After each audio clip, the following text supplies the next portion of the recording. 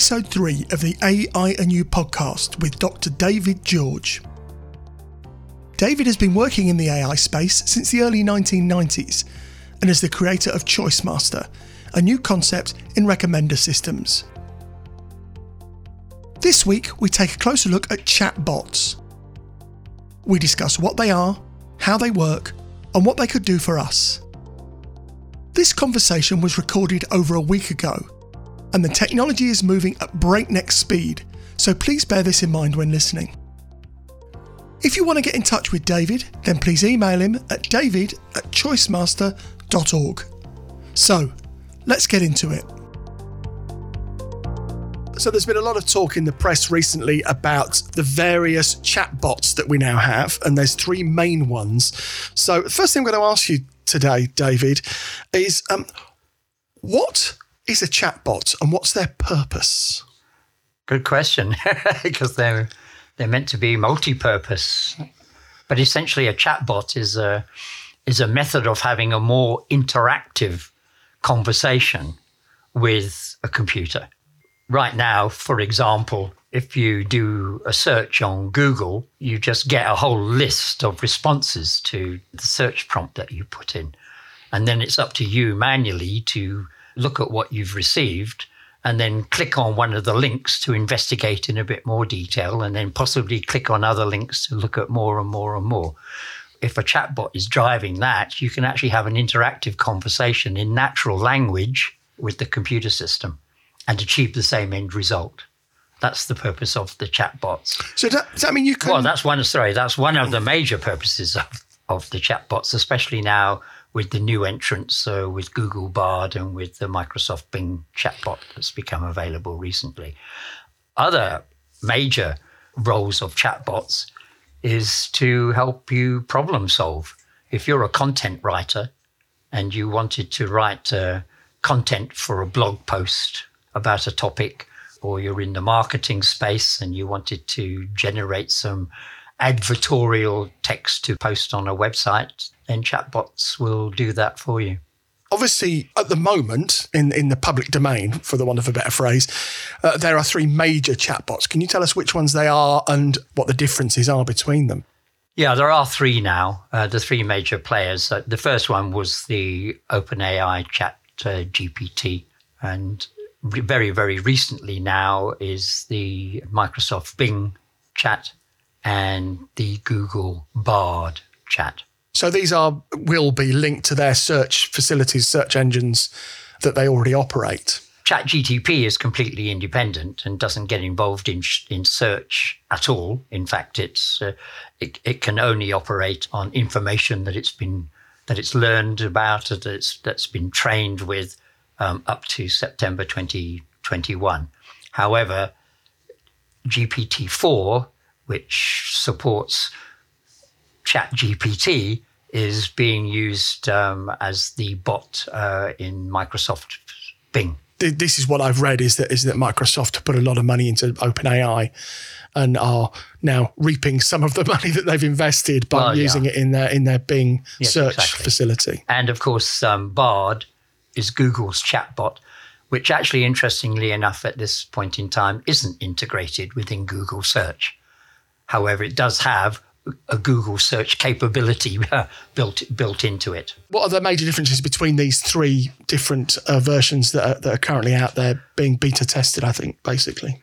Well, they're all designed to do something similar with respect to their abilities as generative AI systems, but their focus is different. The major difference actually between Bing and Google Bard and ChatGTP is the fact that they can access real-time data from the internet, because ChatGPT cannot do that at this particular point in time. So the Google Bard system and the Bing system are both currently up to date on what's available on the internet? Yeah, they can access real-time data. And in fact, in the marketing information that Google provide, they call that in the real-time world. I assume there are advantages and limitations with all the different systems. Do you know what kind of things that they are? Google Bard and Microsoft Bing Chat are relatively new. I mean, they've only occurred in the last week.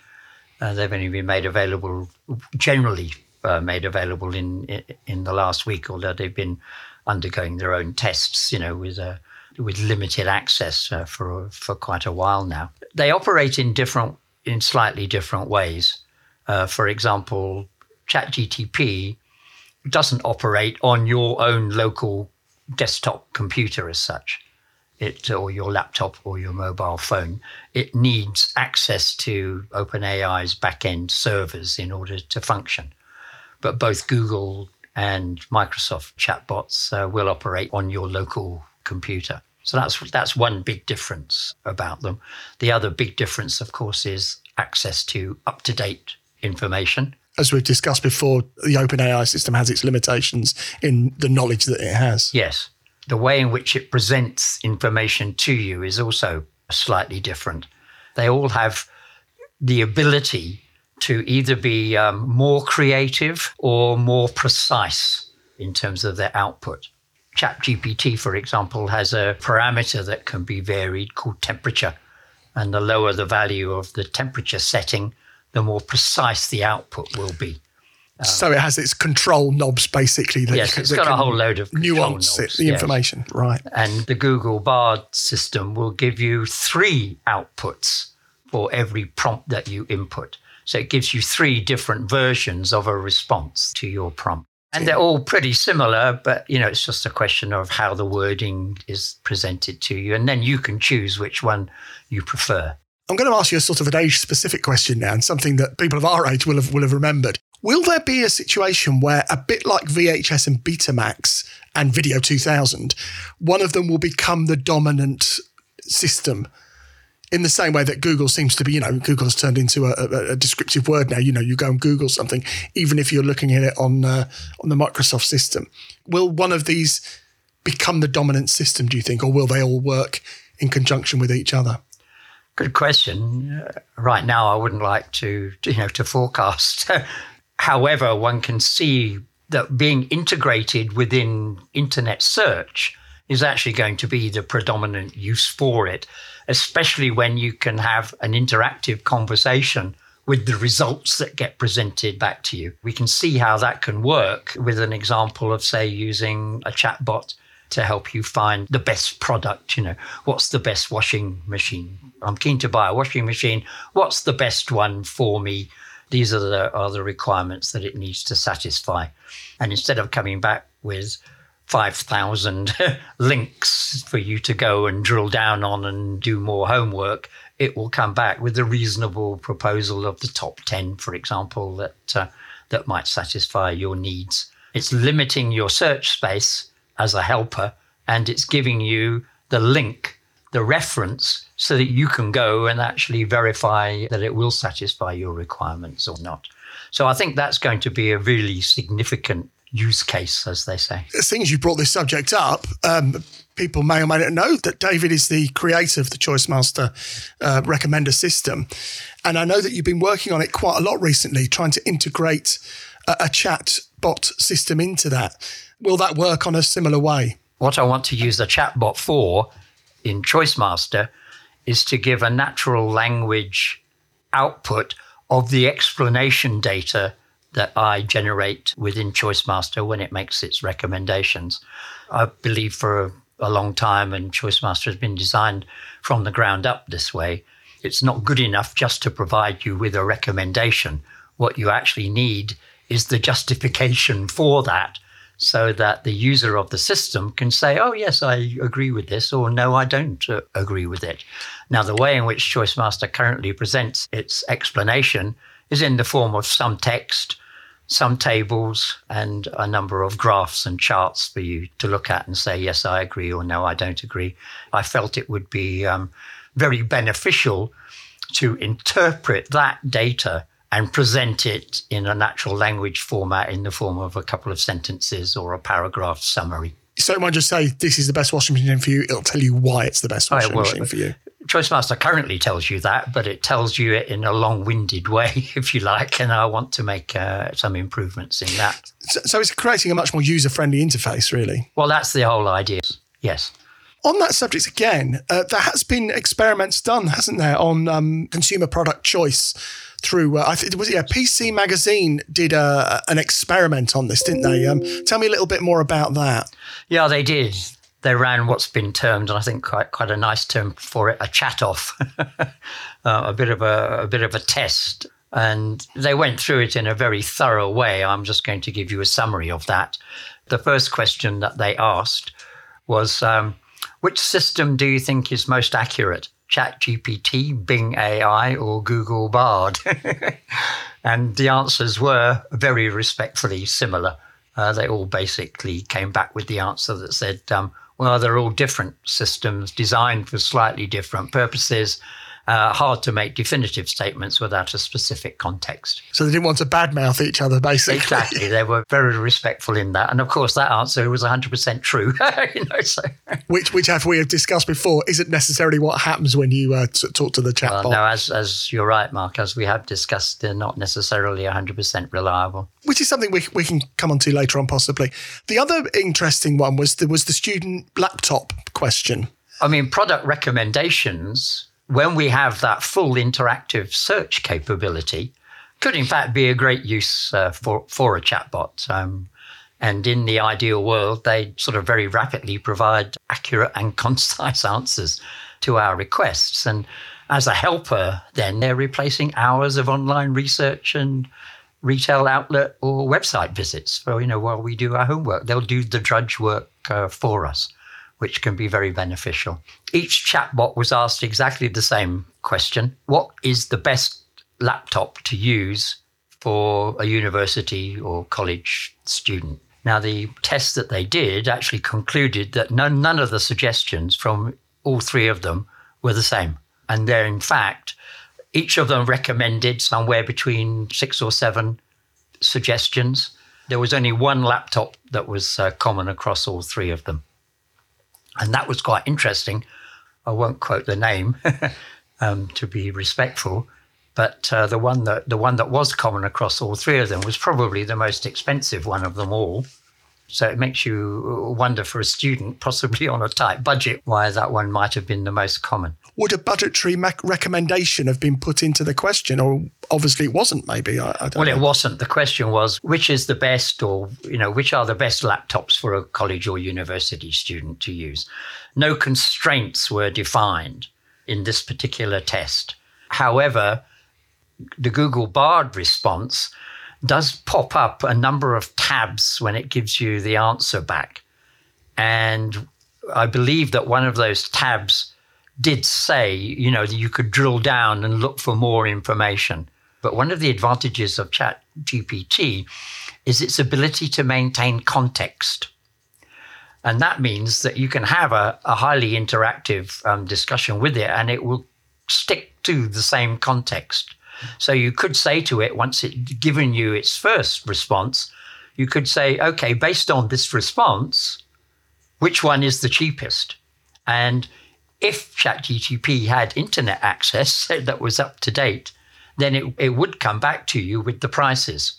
Now, with Google Bard, I'm not 100% certain about the Bing chat, but with Google Bard, because it's interacting with the internet all of the time, it would actually come back with all of the latest prices. So you have got that ability to refine your questions or add more context to your original prompt.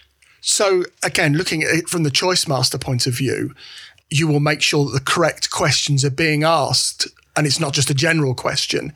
You prompt the user to answer certain questions that will hone down their choice. Yes, that's right. But Choice Master works in a completely different way to other recommender systems, including the way in which trying to get recommendations using a chatbot will work. Choice Master only works on absolute facts. The other thing to do with that, and ask the question and what response you get from it, what data they're being trained on, and who is controlling that data input? Or what is controlling that data input? Well, in terms of training, if we start with the first one, ChatGPT, it was trained on absolutely massive amounts of textual data from a variety of sources published on the internet. So that's books, news articles, website pages, and any other written material that's available. And is that literally just trawling everything up? Yes. There's no one saying you need to choose from here, you need to choose from here. It's just everything goes in there. One of the reasons for concern amongst the AI academic community is that how it was actually trained and the detail of how it was trained hasn't been made public. And so nobody actually really knows whether there were constraints placed on it in any particular way. But the assumption at this point in time is it was just let loose to learn as much as it possibly could from a wide range of topics, science, technology, history, literature, and more. But of course, I'll repeat what we've said earlier, that it doesn't have access to any information outside of its cutoff date of September 2021. However, having said that, March was a very busy month for developments in this space, because a week ago, they announced the introduction of plugins to ChatGPT, one of those plugins being the ability to browse the internet. Which will then bring it up to date with all the information right up to the second we're talking now. Which will then allow you to access more recent information, yes. Yeah, I mean, the whole thing seems to be moving at an alarming speed. I mean, we can talk about the letter and the regulation as well. And it seems to me that even the people who are developing this are also quite worried about the speed it is moving. And maybe, we need to rein in the horses a little bit. Explain to me the letter. I'm interested in the letter. Well, a letter was produced initially led by Elon Musk, who was one of the original founders of OpenAI. But it was written originally by and signed by a number of academics and business leaders in expressing concern about the speed of development of chatbot technology, generative AI specifically, which is leading to chatbots in such an uncontrolled way. I mean, we wouldn't dream of introducing, a new medication without that medication having gone through very, very thorough clinical tests and clinical trials before it was released. And all the side effects of it would have been understood and made public. So the concern is that because of the competition now between the big tech companies, that not enough care is being placed on how this technology is going to be released, how it's going to actually be used, and the potential damage that can occur as a result of that usage. I did read in a Guardian article that there's people involved in OpenAI who are not too sure how the system actually works. Has it created its own agenda, and is it almost building itself from the inside? I mean, I don't know how true that is or whether that's a thing to worry about, but reading it cold, it does seem a little bit of a concern, but maybe it's more nuanced than that.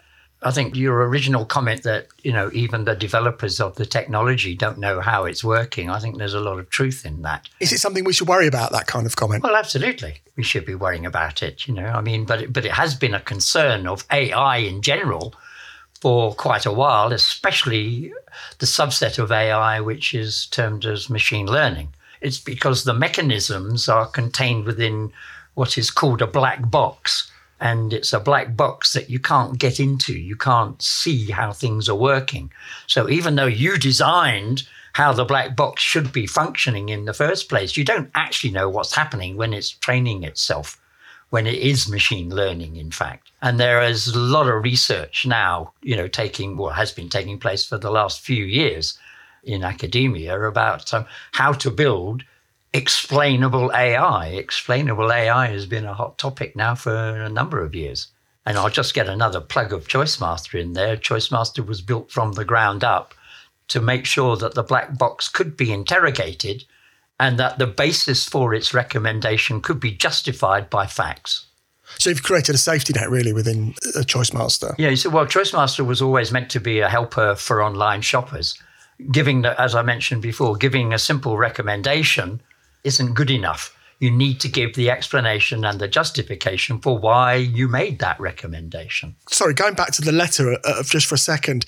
So they're calling for regulation, aren't they? They're calling for governments to become involved in how this is going to be regulated. Well, yes, they are. And do you think it needs government regulation? Well, absolutely it does, because the current thinking is that the tech companies that are producing generative AI outputs like chatbots can't necessarily be relied upon to regulate themselves. Some examples of that, of course, are the current spread of disinformation on some of the social media platforms.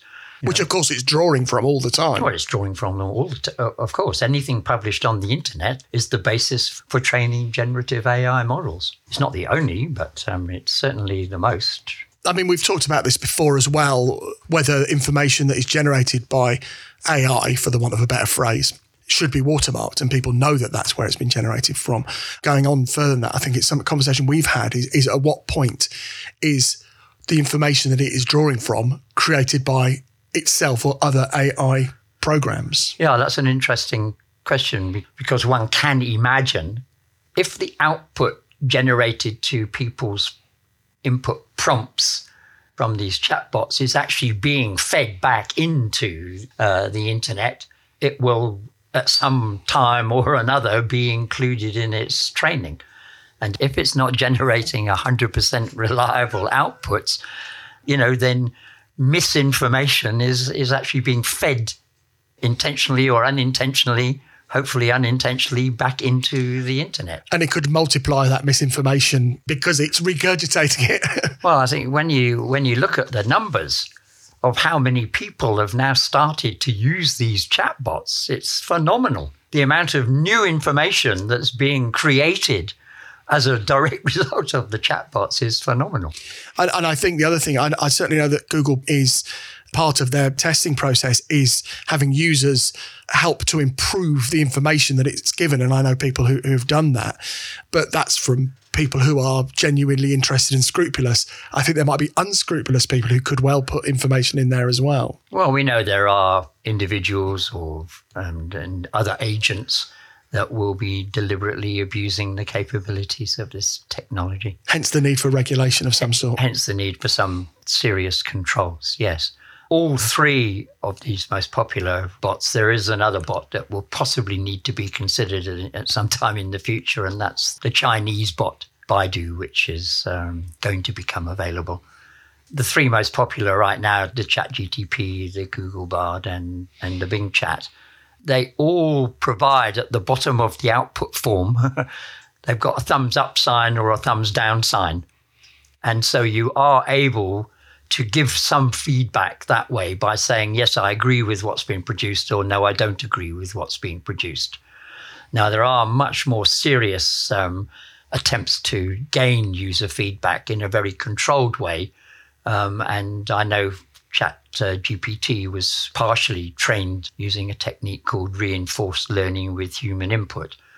And that is that when they were going through their own controls and their own testing, humans would be looking at the output of what it's generating, and then they would be able to correct it so that any misinformation or inaccuracies that were generated in the output, they would be able to correct and feed that back into its learning. In your opinion, and I know this is purely in your opinion, it's not gospel, do you think that it will become more accurate as time goes on? Will they be able to reduce the amount of hallucination involved as time goes on? Or is this something that we will always have to take with a bit of a pinch of salt? My feeling right now, based on what I know, is that it's never going to be 100% accurate and reliable. And my reason for saying that is that even when two humans are talking to each other, if somebody starts spouting, to use that word, but if somebody starts stating hate speech, for example, then if we're surrounded by a crowd of other people,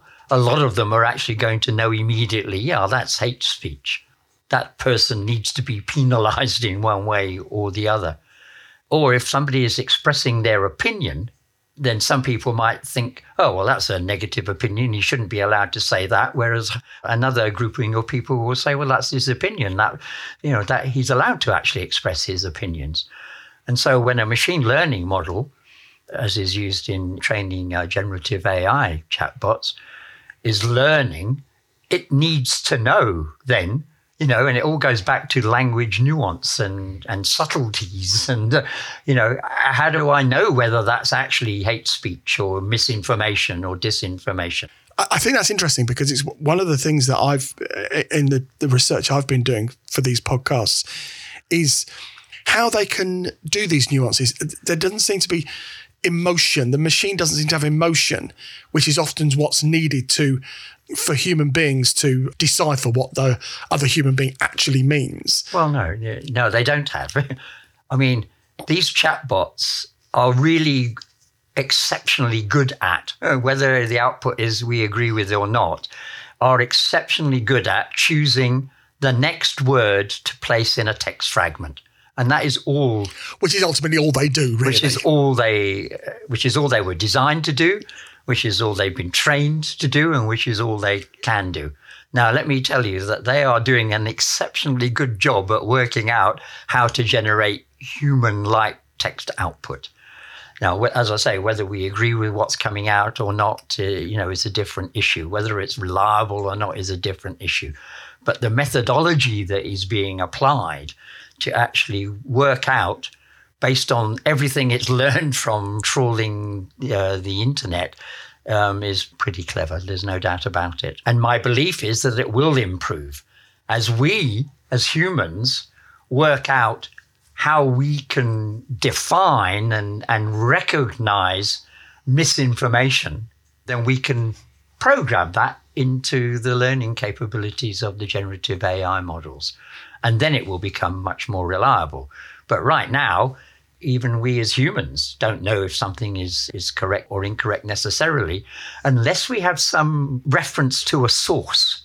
And that's one of the areas where the chatbots aren't currently doing a good enough job in providing attribution or source reference to sources. Because if you look up something on Wikipedia, there is a huge list of sources on there.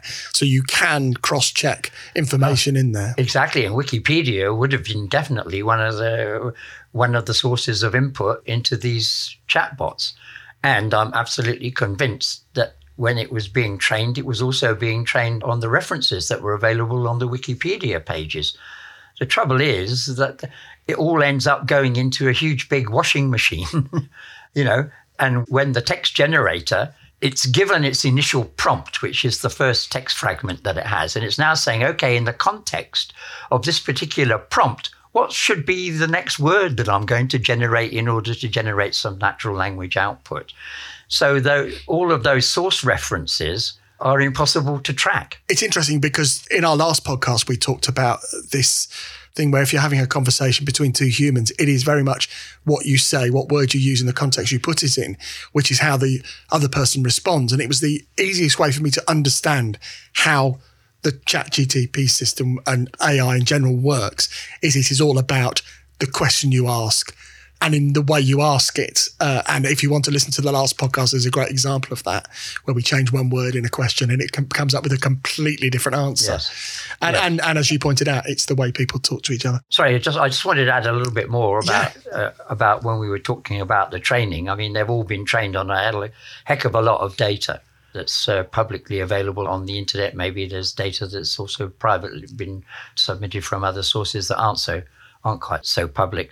But it's quite interesting that Bard was originally built by Google to write poetry. and hence the name Bard, because, the term Bard originally means a friend who likes writing poems. And William Shakespeare, of course, was referred to as the Bard. Well, it was the first thing that came to my head when that name was mentioned. And you think of wordsmith, don't you? You think of someone who writes for a living. Now, with Bing, which is interesting, is that there's no mention anywhere that it's been trained on internet-based data and that it might be operating solely in real time on Bing search results. However, having said that, the underlying engine for Bing Chat is ChatGTP's GPT-4 model.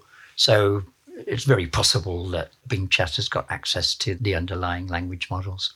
When we talk about reliability of AI, there are AI systems that are absolutely 100% reliable, and it's the generative AI which is of concern at this particular point in time. This is something, again, these new iterations of AI. I think we've discussed this before about AI being very much a general term, and actually it's far more nuanced than that. And that something that you're creating with ChoiceMaster or have created with ChoiceMaster isn't the same thing as a chatbot at all. No, it's not. I would like to upgrade ChoiceMaster's explanation capability to generate a more free format, natural language output. But that's about interface, isn't it? Not necessarily about data collection. That's about usability from the end user's perspective. Yes. Absolutely. We're really running out of time. We've done far longer on this than we intended to do in the first place, but it is a subject that I think we could talk about. But just finally, something again that you spoke to me about before is people and motivations. I know you have a personally, again, this is a personal view, you have a personal feeling about people and motivations to do with this subject. I think to paraphrase something that well-known AI academic Gary Marcus said is that, I'm actually not scared of the AI as such. I'm more scared of the people and their motivations because, this is now opened up with very, very fast release after ChatGPT-4 of Google Bard and Microsoft Bing Chat. It's highly competitive now, and it's all about money now. I mean, Google are on public record as exploring ways to monetize its AI. It's going to be offering it to companies and software developers and busy incorporating it into its own productivity applications. And how are Bing looking to monetize their offer? Well, Microsoft has stated also publicly that they plan to integrate advertising into Bing Chat. Will that distort the answers, do you think? In my opinion, there's a high risk of that, that it's not going to give you objective results. It's the same as Google Ads. If you go into Google now and you type in your query, the first page is now all sponsored advertising. So something similar is, may well, I wouldn't like to say conclusively because I don't know, but it seems based on history, quite likely that, that we may not get fully objective results out of Bing Chat, for example, if they're going to allow advertising to be plugged into it. I think we've run out of time. I think we've done what we can do on this. There will be more conversation about this. David has been working in this space since the 1990s and has worked in AI, developing software for various people for various reasons. Of course, ChoiceMaster is his current project. If you want to know more about that, then I think people can email you direct, can't they, David? Yes, they can. David@choicemaster.org.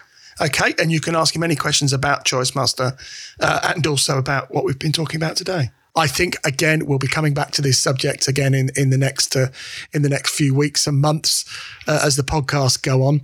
As I said, get in contact with David@choicemaster.org if you want to have another conversation with him about that on the email.